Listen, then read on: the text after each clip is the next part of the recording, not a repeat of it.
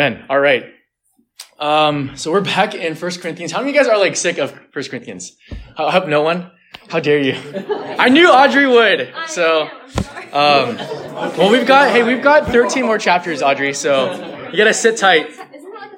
But I invite you guys to turn with me back into 1 Corinthians chapter 3, verses 18 to 23. 1 Corinthians chapter 3, verses 18 to 23. And this is what the Apostle Paul writes in chapter 3, verses 18 to 23. He says, "Let no one deceive himself. If anyone among you thinks that he is wise in this age, let him become a fool, that he may become wise.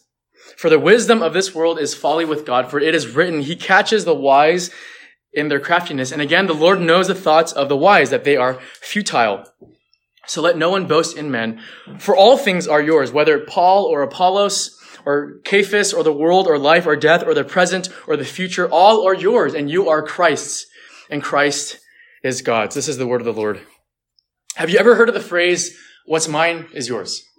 And I think all of you guys are like, well, duh. All of my parents' possessions are mine. Their car is mine. Their food is mine. Their money is mine. Their faith is mine. But I would wager that you actually really don't know what that phrase really means until you actually get married. Because I definitely did not understand what that meant until I actually married Megan. Because before I got married, I was seriously a scrub. I've told you guys this before, but I used to live in Pastor David's backyard. And it was like a one-bedroom apartment that was above the garage. That wasn't scrubby so much because it was really nice, but it wasn't mine. I paid David Lee to live there. I didn't own any of the furniture that he had furnished. All that I had was an old mattress that had belonged to Corey Oyang. And I'm not even sure if that mattress really belonged to him. I don't even know if it was his. And so because I'm also a cheap date, for my meals, I used to make one large pot of curry that would last me, and I would just try to stretch it. So I would just eventually just keep adding water to stretch it to 8 meals. Okay. No lie. And so my favorite fast food was, it still is actually Yoshinoya. And, and I still love it. And, my seminary friend who does not like Yoshinoya, he described, the meat of the combo, the beef in the combo as, dirty rags. And I'm like, how dare you? I'm offended, still offended. But getting married to Megan was a complete game changer. By virtue of my marriage to Megan, I had inherited not a one-bedroom apartment, but a house, her childhood house. By virtue of my marriage to Megan, I eat 3 healthy, nutritious meals every day, as opposed to one super healthy, super nutritious meal that would last me the entire week. By virtue of my marriage to Megan, I also inherited her debt. Just kidding. She is debt-free. And so kids, choose wisely. Okay, guys? But by virtue of my marriage to Megan, what is hers is also mine. But more importantly than all the stuff that I got from our marriage, I had her. The ultimate possession was Megan herself. In fact, I'm starting to understand more and more what the Apostle Paul means when he says that marriage is kind of like a mystery in Ephesians. Because why Megan married me is a profound mystery. I have no idea why. I bring nothing to the table. All that belongs to Megan belongs to me. Now, why do I mention this story? It's because though through Megan, I have everything. Aside from adoption, the analogy of marriage is the closest picture of what it means to belong to God. And the Apostle Paul is trying to show us here that since we belong to God, all that God has is ours. And this is what the Corinthian church failed to realize. As those who belong to God, what was God's was also theirs. Here's what the Apostle Paul wants us to see. If you have been following along in our 1 Corinthians series, it's nearly impossible to forget that the Apostle Paul for the past 3 chapters has been talking about divisions in the church. As I mentioned before, the idea of divisions is so prevalent in 1 Corinthians that it takes up 25% of the entire letter. And it's in this passage that the Apostle Paul hammers the final nail in the coffin on divisions in the church. In dividing the church over specific people, specific hobbies, specific interests, the Apostle Paul is exposing just how myopic their vision of God and their status as his church really was. It wasn't that they had only Paul or Apollos or even Cephas. It wasn't even that they had the whole church. They had the entire universe. That was how myopic their vision was. And to kind of drill this home a little bit, when my niece was still in town, she had brought her lovey from Texas all the way to California. Now, if you don't know what a lovey is kind of like a soft object that babies use to soothe themselves to sleep. It's a stuffed animal. Or doll or blanket. And it's also usually super gross and super smelly because kids are just like, they sleep with it. They drool on it. They rub their snot covered faces on it. And so when we knew our niece was coming into town, Megan, bought all this stuff for her to play with. She bought markers, construction paper, snacks, new toys even. I think resubscribed to a new subscription to like Netflix or something. Our nieces had Peyton, our niece, had aunties and uncles, but when she got here, all that she wanted was her sick and disgusting lovey, despite the fact that the world was her oyster, despite the fact that she had aunties and uncles who would literally drop all that they were doing just to play with her. She was myopic of what she had truly had. Now, what about us? Could it be possible that we possess a spiritual myopia, if you guys aren't familiar with that term, a spiritual nearsightedness, just like the Corinthians? Well, how do we know? Well, when you walk through the front doors of Lighthouse Community Church, and when you size yourself up with the other high schoolers here, what is the criteria that you look for to determine where you belong or where others belong? What markers do you look for? Is it the types of clothes or brands that people wear or how they dress? Is it the way that people talk? Is it their intellect or their knowledge? Is it the same school that you go to or the same interests that you have? Is it the same kind of Bible that you have? Is it the pastors or sermons that they listen to or the kinds of books that they read? What do you look for in community? What do you look for? What are the criteria that you look for in community? And however you answer that question will reveal the spiritual myopia of your heart. Why? Because we have overlooked and lost sight of what really unites a community together. It isn't because of how someone dresses or how they look or what they say or what kind of family that they belong to. It is because of Jesus the Messiah. And so if divisiveness exists in this high school group, if divisiveness exists in the church as a whole, it is only because Jesus' followers have become far too exclusive, nearsighted, and narrow-minded. And so in our passage tonight, the Apostle Paul gives us an antidote to spiritual myopia. But first, the Apostle Paul shows us that a people centered on Messiah must know the cause of spiritual myopia before knowing the cure for spiritual myopia. And so first, the cause of spiritual myopia. Take a look at verse 18 again. Let no one deceive himself. If anyone among you thinks that he is wise in this age, let him become a fool, that he may become wise. Now, this verse is actually a recap of all that the Apostle Paul has been talking about since chapter 1, verse 18. Now, I want you guys to take a look back there just really quickly. Take a look at chapter 1, verses 18 and 19. And in those two verses, the Apostle Paul writes, "For the word of the cross is folly to those who are perishing, but to those who are being saved, it is the power of God. For it is written, I will destroy the wisdom of the wise, and the discernment of the discerning I will thwart." Now, the question is, why does the Apostle Paul circle back to this passage? And here's what I think he's doing. The Apostle Paul is using a literary technique called an inclusio, where he is bookending what he had started in chapter 1, verse 18 with chapter 3, verse 18. Now, here, the question is, why the repetition? Because from here on out, the Apostle Paul is driving the final nail of divisions into the coffin. This is going to be the Apostle Paul's final warning to the Corinthians about divisions. And when this is the Apostle Paul's final warning, then we better listen. And the 3 chapters we covered so far, the 70 verses that we've studied in 1 Corinthians, it is only in this passage that the Apostle Paul gives 2 direct imperatives. Why does the Apostle Paul wait 3 chapters to utter 2 direct imperatives? is because the Apostle Paul, for the past 3 chapters, has been laying the groundwork for the root cause of divisions occurring in the Corinthian church.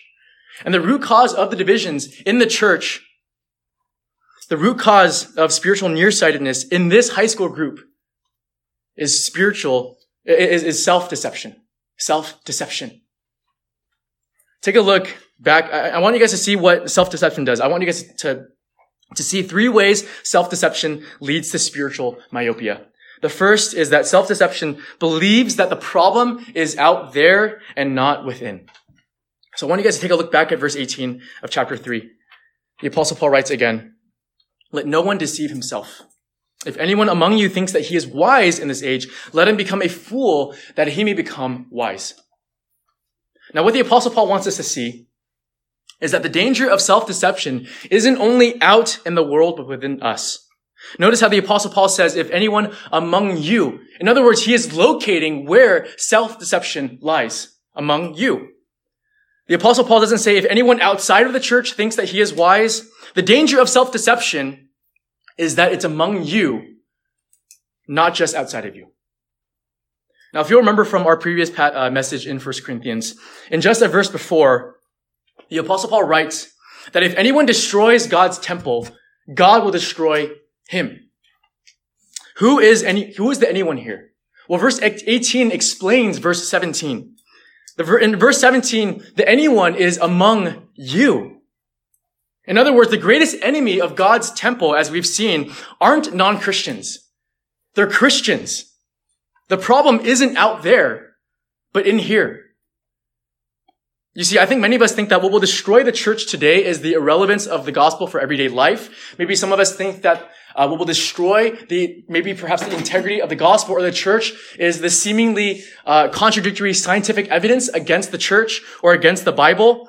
Some of us think that what will destroy the church is the godlessness or immorality of our classmates and our culture. And while these are legitimate concerns, these are not what will tear the church apart. What will tear the church apart, ultimately, is the church. It is the people sitting around you.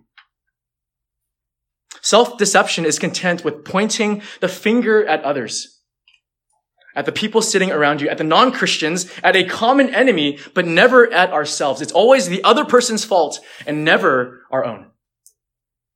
But what the Apostle Paul wants us to see is that we ourselves contribute to the divisions occurring in the church. And so maybe you feel like no one talks to you during high school group. And I'm sorry to hear that. But is there any way that you could be contributing to the problem? Do you put yourself out there? Do you reciprocate in conversation? Do you say more than just yes or no answers? Do you foster bitterness and resentment toward them? Or maybe on the other hand, maybe you're the person who chooses not to talk to certain people or hang out with certain individuals. And we give reason after reason for why we don't.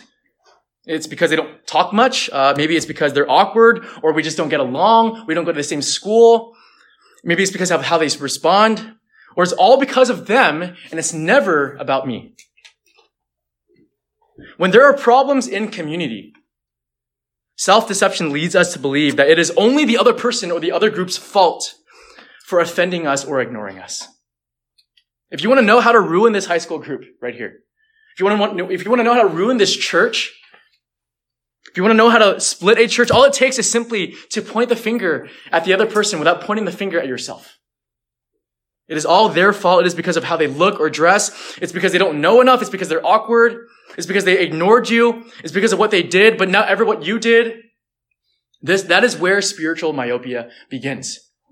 That's all it takes. The second way. Self-deception thinks that they are something when they are nothing. Self-deception thinks that they are something when they are nothing. Take a look again at verse 18. If anyone among you thinks that he is wise in this age, let him become a fool that he may become wise. Now, the Apostle Paul says something similar in in Galatians chapter 6, verse 3, which I think gives clarity to what he's actually saying here in verse 18. In Galatians chapter 6, verse 3, he says, "For if anyone thinks that he is something, when he is nothing, he deceives himself." This is the message that the Apostle Paul has been harping on for the past 3 chapters.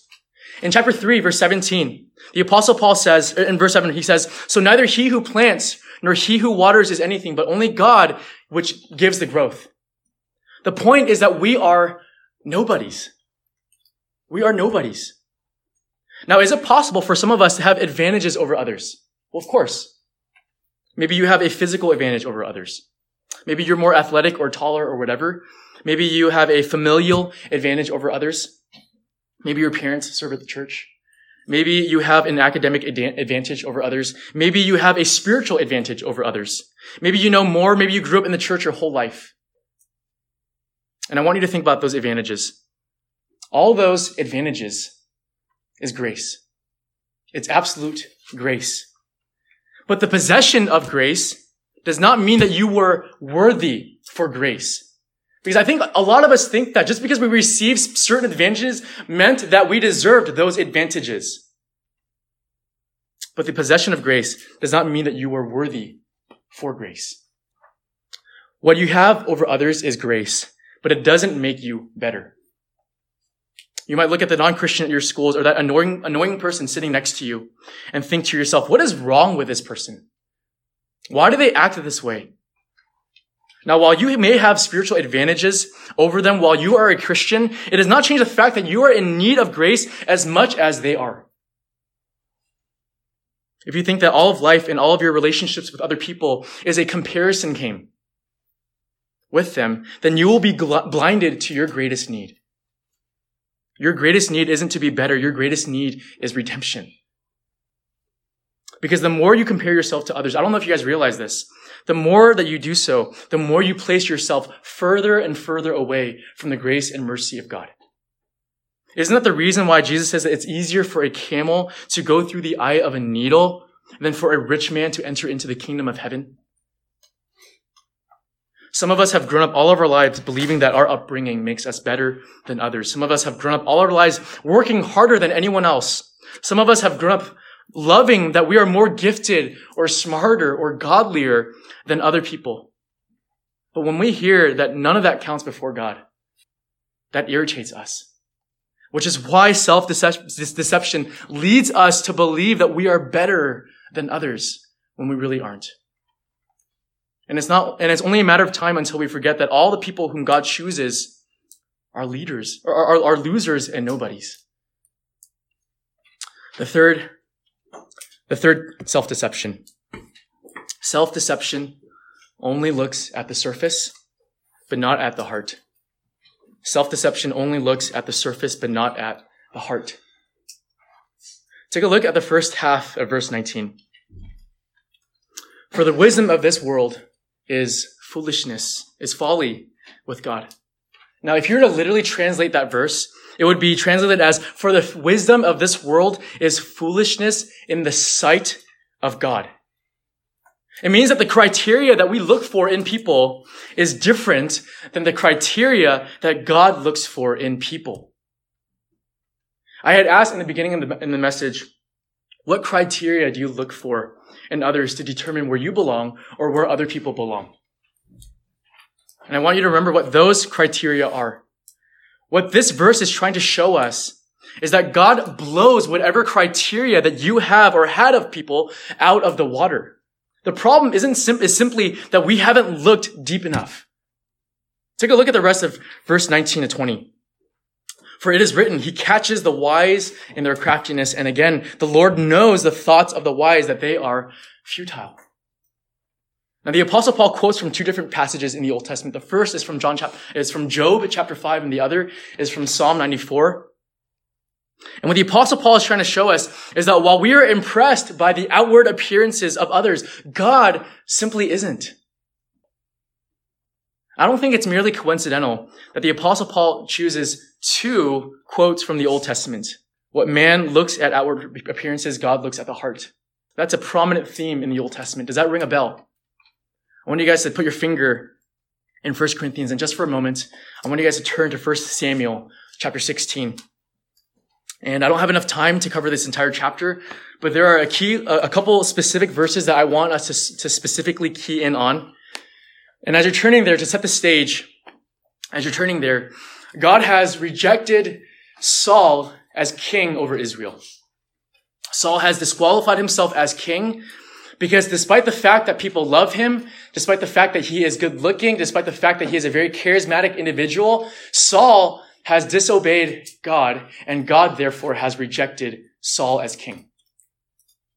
So God sends his prophet Samuel to anoint and choose his next king. And I want you guys to take a look at verses 4 to 5 of 1 Samuel chapter 16.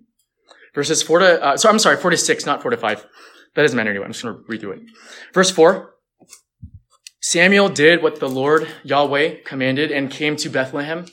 The elders of the city came to meet him, trembling, and said, "Do you come peaceably?" And he said, "Peaceably. I have come to sacrifice to the Lord. Consecrate yourselves and come with me to the sacrifice." And he consecrated Jesse and his sons and invited them to the sacrifice. Verse 6, when they came, he looked on Eliab and thought, "Surely the Lord's anointed is before him." Among one of Jesse's sons is the next king, and with only a look, Samuel has an immediate, intuitive hunch about whom God is going to anoint as the next king of Israel. But take a look at verse 7. But the Lord said to Samuel, "Do not look on his appearance or on the height of his stature, because I have rejected him. For the Lord sees not as man sees. Man looks on the outward appearance, but the Lord looks on the heart." Now here's what's interesting. Samuel wasn't just some regular schmuck. He wasn't just some regular dude. There are 2 books in the Old Testament that are named after him. Samuel was a prophet of God and the last judge of Israel, who began his service for God during his childhood. And if Samuel, the prophet of God, can be fooled by first impressions, what about us? You can be the most mature Christian and be fooled by first, second, third impressions. But we can understand Samuel's thought process, right? The text says that God prohibited Samuel from looking at his appearance or his height of stature, meaning that there were physical qualities and traits that made Eliab look attractive to the human eye. But isn't it funny how human nature is the same 4,000 years ago as it is today? Self-deception usually confuses giftedness with godliness. So many of us lean toward what is attractive. So many of us lean toward what is cool or edgy. So many of us lean toward the extroverts. We want the funny or the likable. We want the charismatic. We want the well-connected. We want the beautiful and the popular. We want the status. And one thing that I think a lot of us confuse things with is so many of us confuse ability with integrity. Why is it so much easier for us to curate an image than to actually cultivate godliness? And what this little story in 1 Samuel reminds us is that if we are mesmerized by people, God just simply isn't. When we look at people, God looks at the other way. If we are mesmerized by the skill of others, God is not. If we are mesmerized by the eloquence of others, God is not. If we are mesmerized by the counsel of other people, God is not amazed. Now, just to clarify, we must never conclude that God opposes good looks or wise counsel as if ugliness or bad counsel are the absolute criteria for God's choice, and call the fact that the author of 1 Samuel bothers to tell us that David was easy on the eyes and was handsome discourages us from hating on the popular, the beautiful, or the smart. But here's the main point. External appearance, outward gifting, no amount of charisma or lack thereof qualifies nor disqualifies. The point is that to God, it doesn't matter. What matters is what God sees in the heart. And that is, I think, so refreshing for a lot of us, because it means that God is not a slave to our expectations or what we think is important. God does not bend to our superficial whims. It means that there is no possible way for us to ever manipulate or to coerce God into doing something that we want him to do. It means that there is no possible way to earn God's favor. There's no amount of church attendance, no amount of time spent reading your Bible or praying, no amount of theology that you know. There are no requirements. And in fact, there's only one place in the Bible that explicitly tells us where God turns his gaze toward. I want you guys to turn your Bible to Isaiah chapter 66. I want you guys to turn to Isaiah chapter 66, verse 2. Isaiah chapter 66, verse 2. This is what will get the attention of God. If you want to grab the attention of God, listen closely to this verse right here. Isaiah chapter 66, verse 2.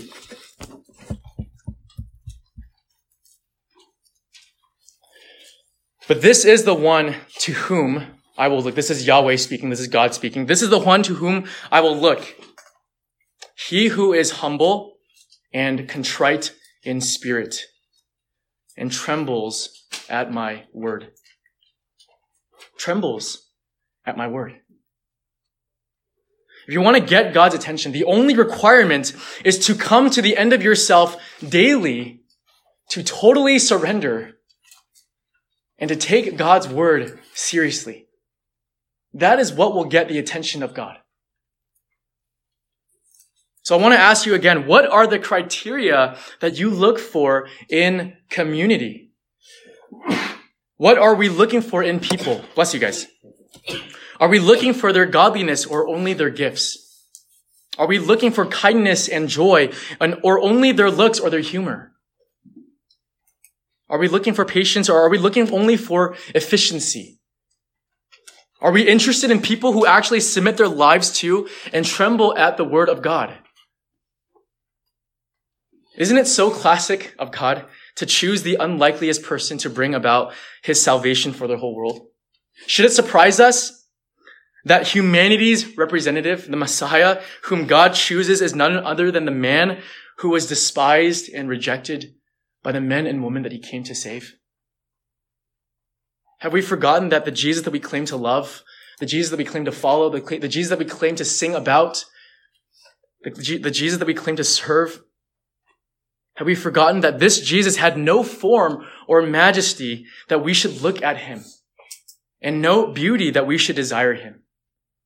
And isn't it so classic of God, who knew what was in the heart of man, to enter into his creation and to die for the sins of man? The fact that God became a man should tell us something about what humans clearly value and what God clearly values. Self-deception only looks at the surface, but God looks at the heart. And as a people who belong to God, we must see what God sees and desire what God desires. And it is only when we don't that our vision narrows and becomes myopic. And so we saw the cause of spiritual myopia, which was self-deception. What is its cure? What is its cure? The cure for spiritual myopia. Now I want you guys to flip back to 1 Corinthians chapter 3, and I want you guys to take a look at verse 21 again. Verse 21. Chapter 3, verse 21. So this is the second imperative. So let no one boast in men. So in light of all that we have heard so far, that God looks at the heart and not on outward appearances. Therefore, in light of all of that, verse 21, let no one boast in men. The word for boast here is the same word for boast that we saw earlier in chapter 1, verse 31, where the Apostle Paul writes, let the one who boasts, boast in the Lord. And if it's true that the one who boasts must boast in the Lord, the opposite must also be true. In verse 21, he puts it in the negative. Let no one boast in man. You would think that after 3 chapters of Paul telling us to not boast in men, that we would get the message. But he's like, nope. But I think the very fact that he is so repetitious reminds us how easy it is for all of us to boast in human institutions, in people, in pastors, in biblical counselors, in organizations, in brands, in clubs, in schools, whatever else you guys boast in. I have no idea what you guys boast in. But to boast in man is a dead end. Not only because people will fail you, because of one final reason. The Apostle Paul gives one final reason, and I think this reason is important. It's the cure for spiritual myopia. I want you guys to take a look at the last half of verse 21. It says, "For all things are yours." For all things are yours. The reason why we must not boast in people, why we must take care not to show favoritism towards certain people in this high school group or even in this church, isn't that we have too high of a view of God's gifts, but too low.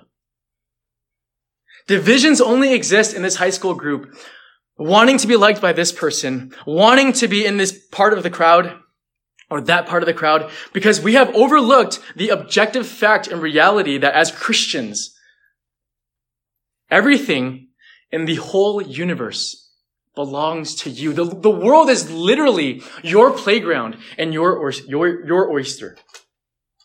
I don't know if you understand just how scandalous or expansive it is to belong to Jesus. What does he actually mean by all? We'll take a look at verse 22. Whether Paul or Apollos or Cephas or the world or life or death or the present or the future, all are yours. All are yours. All of God's servants are yours. All of your pastors are yours. So there's no reason for you to divide over one specific pastor or to desire one specific pastor or this other specific pastor. All of them are yours.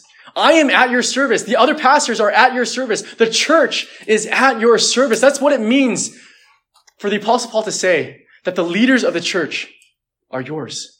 They exist for your benefit. So why do you boast in man? Why do you hoard? He says that the world is yours. He says that life is yours. This present life, the future life is yours if you're a Christian. He says that death is yours. In other words, you are a conqueror of death. I don't know if you guys understand the specific and unique privilege of what it means to be a Christian. Later in chapter 6, verse 2 and 3, the Apostle Paul says that the church, the saints of God, are going to be the ones who are going to judge the world. Later in that verse, he's going to say that Christians, the saints, are going to judge not just man, but angels. I don't know if you guys recognize the gravity of what it is to be God's church. I don't know if we understand quite exactly what it means that all things as Christians are ours. Everything belongs to you. You see, it isn't that we have an expansive view of God. It is that we have a microscopic view of God and his possessions that he gives to his children. Everything is yours. If this passage is true, how can we be so myopic, so exclusive on specific projects, people, individuals, possessions, relationships, friendships? Megan was telling me of this time when she was in middle school, when her family had gone to England for a family trip, and how her and her siblings really didn't want to go. It was a trip that would have taken them all throughout England. They would have gone to places like Stonehenge. They would have seen Big Ben. They would have seen the Rosetta Stone. And yet, feigning sickness, they ended up staying in the hotel while their parents were out watching VH1 and MTV on TV. And I don't even know if you guys even know what VH1 or MTV is. It's like the equivalent of actually, I don't even know what the equivalent is. I don't know what it is. Anyway, the point, what the Apostle Paul is saying is that the Corinthians are splashing and playing with water in a muddy pool without realizing that the entire ocean was in front of them. It's what C.S. Lewis says when he says that our Lord would find our desires not too strong, but too weak.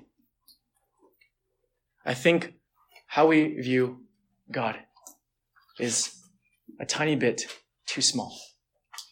And therefore, we view his gifts just a tiny bit too small. The point that the Apostle Paul is making is that through Jesus the Messiah, we have literally become God's heirs. Why else does Jesus say, "Blessed are the meek"? because they're going to be inheriting the entire world.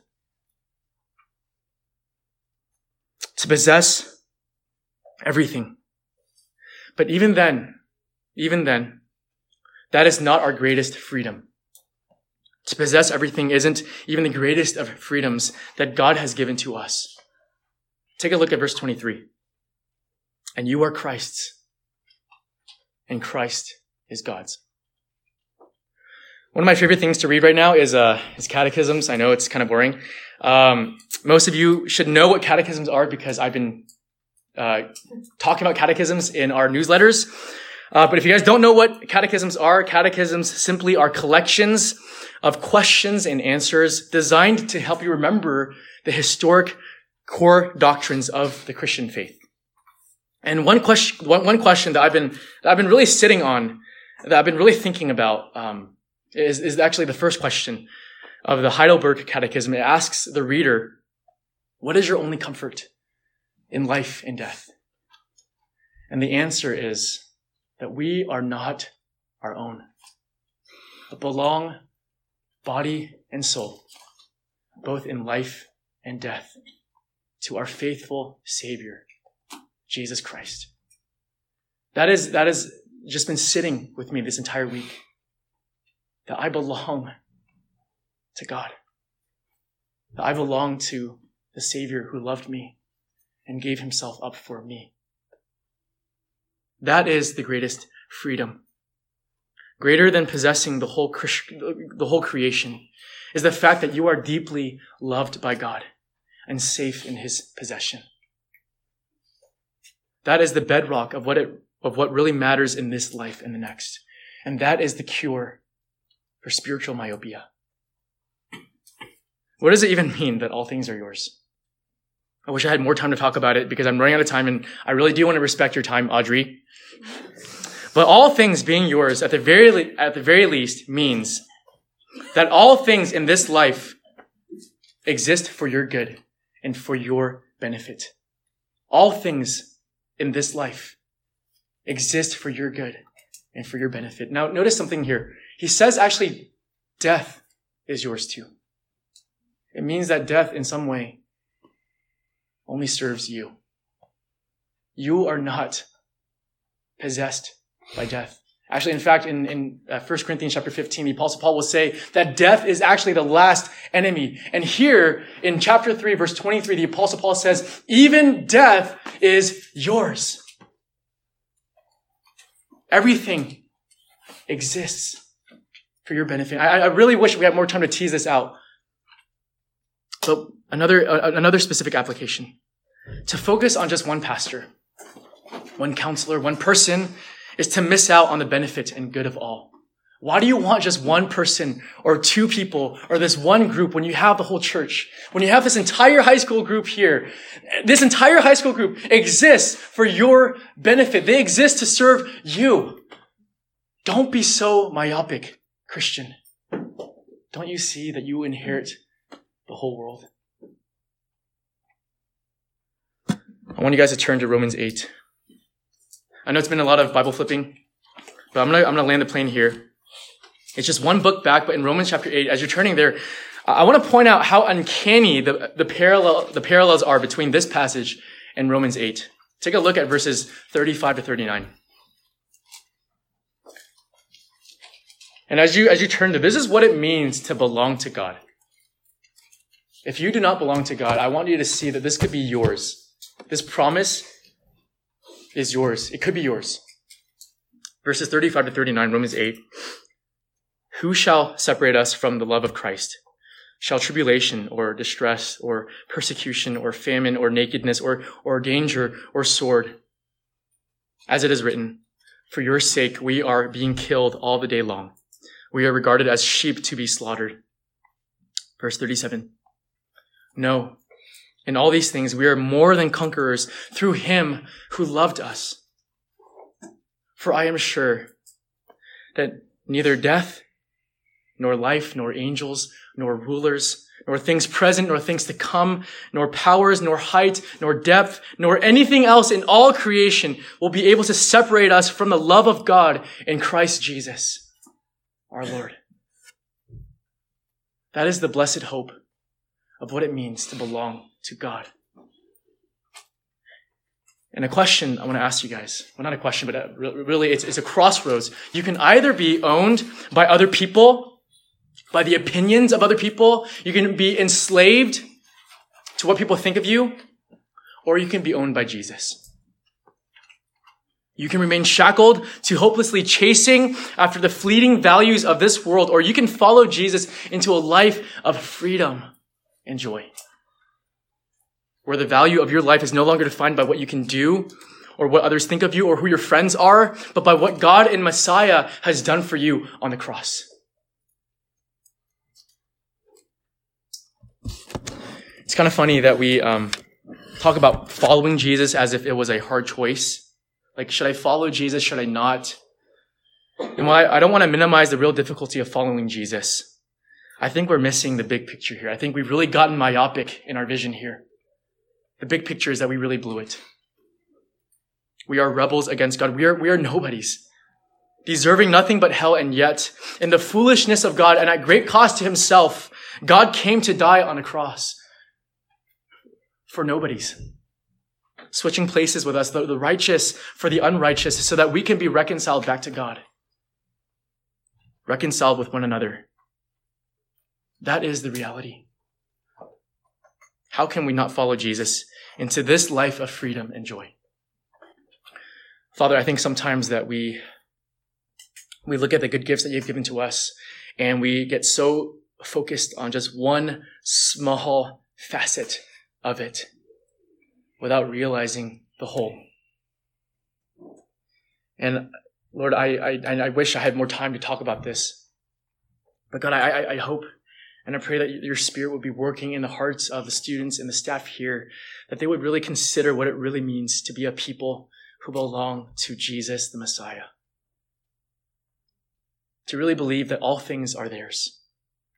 And I do pray that that would really affect and shape and change the way that they look at everything, that they look at the way that they look at creation, the way that they look at their friendships, the way that they look at their relationships, the way that they look at the people sitting around them. That all are theirs because we are yours. And so God, we thank you for that great privilege that we are not our own, but belong body and soul, both in life and in death, to you, our faithful Savior, Jesus Christ. God, we thank you and we love you. We ask all this in Jesus' name. Amen.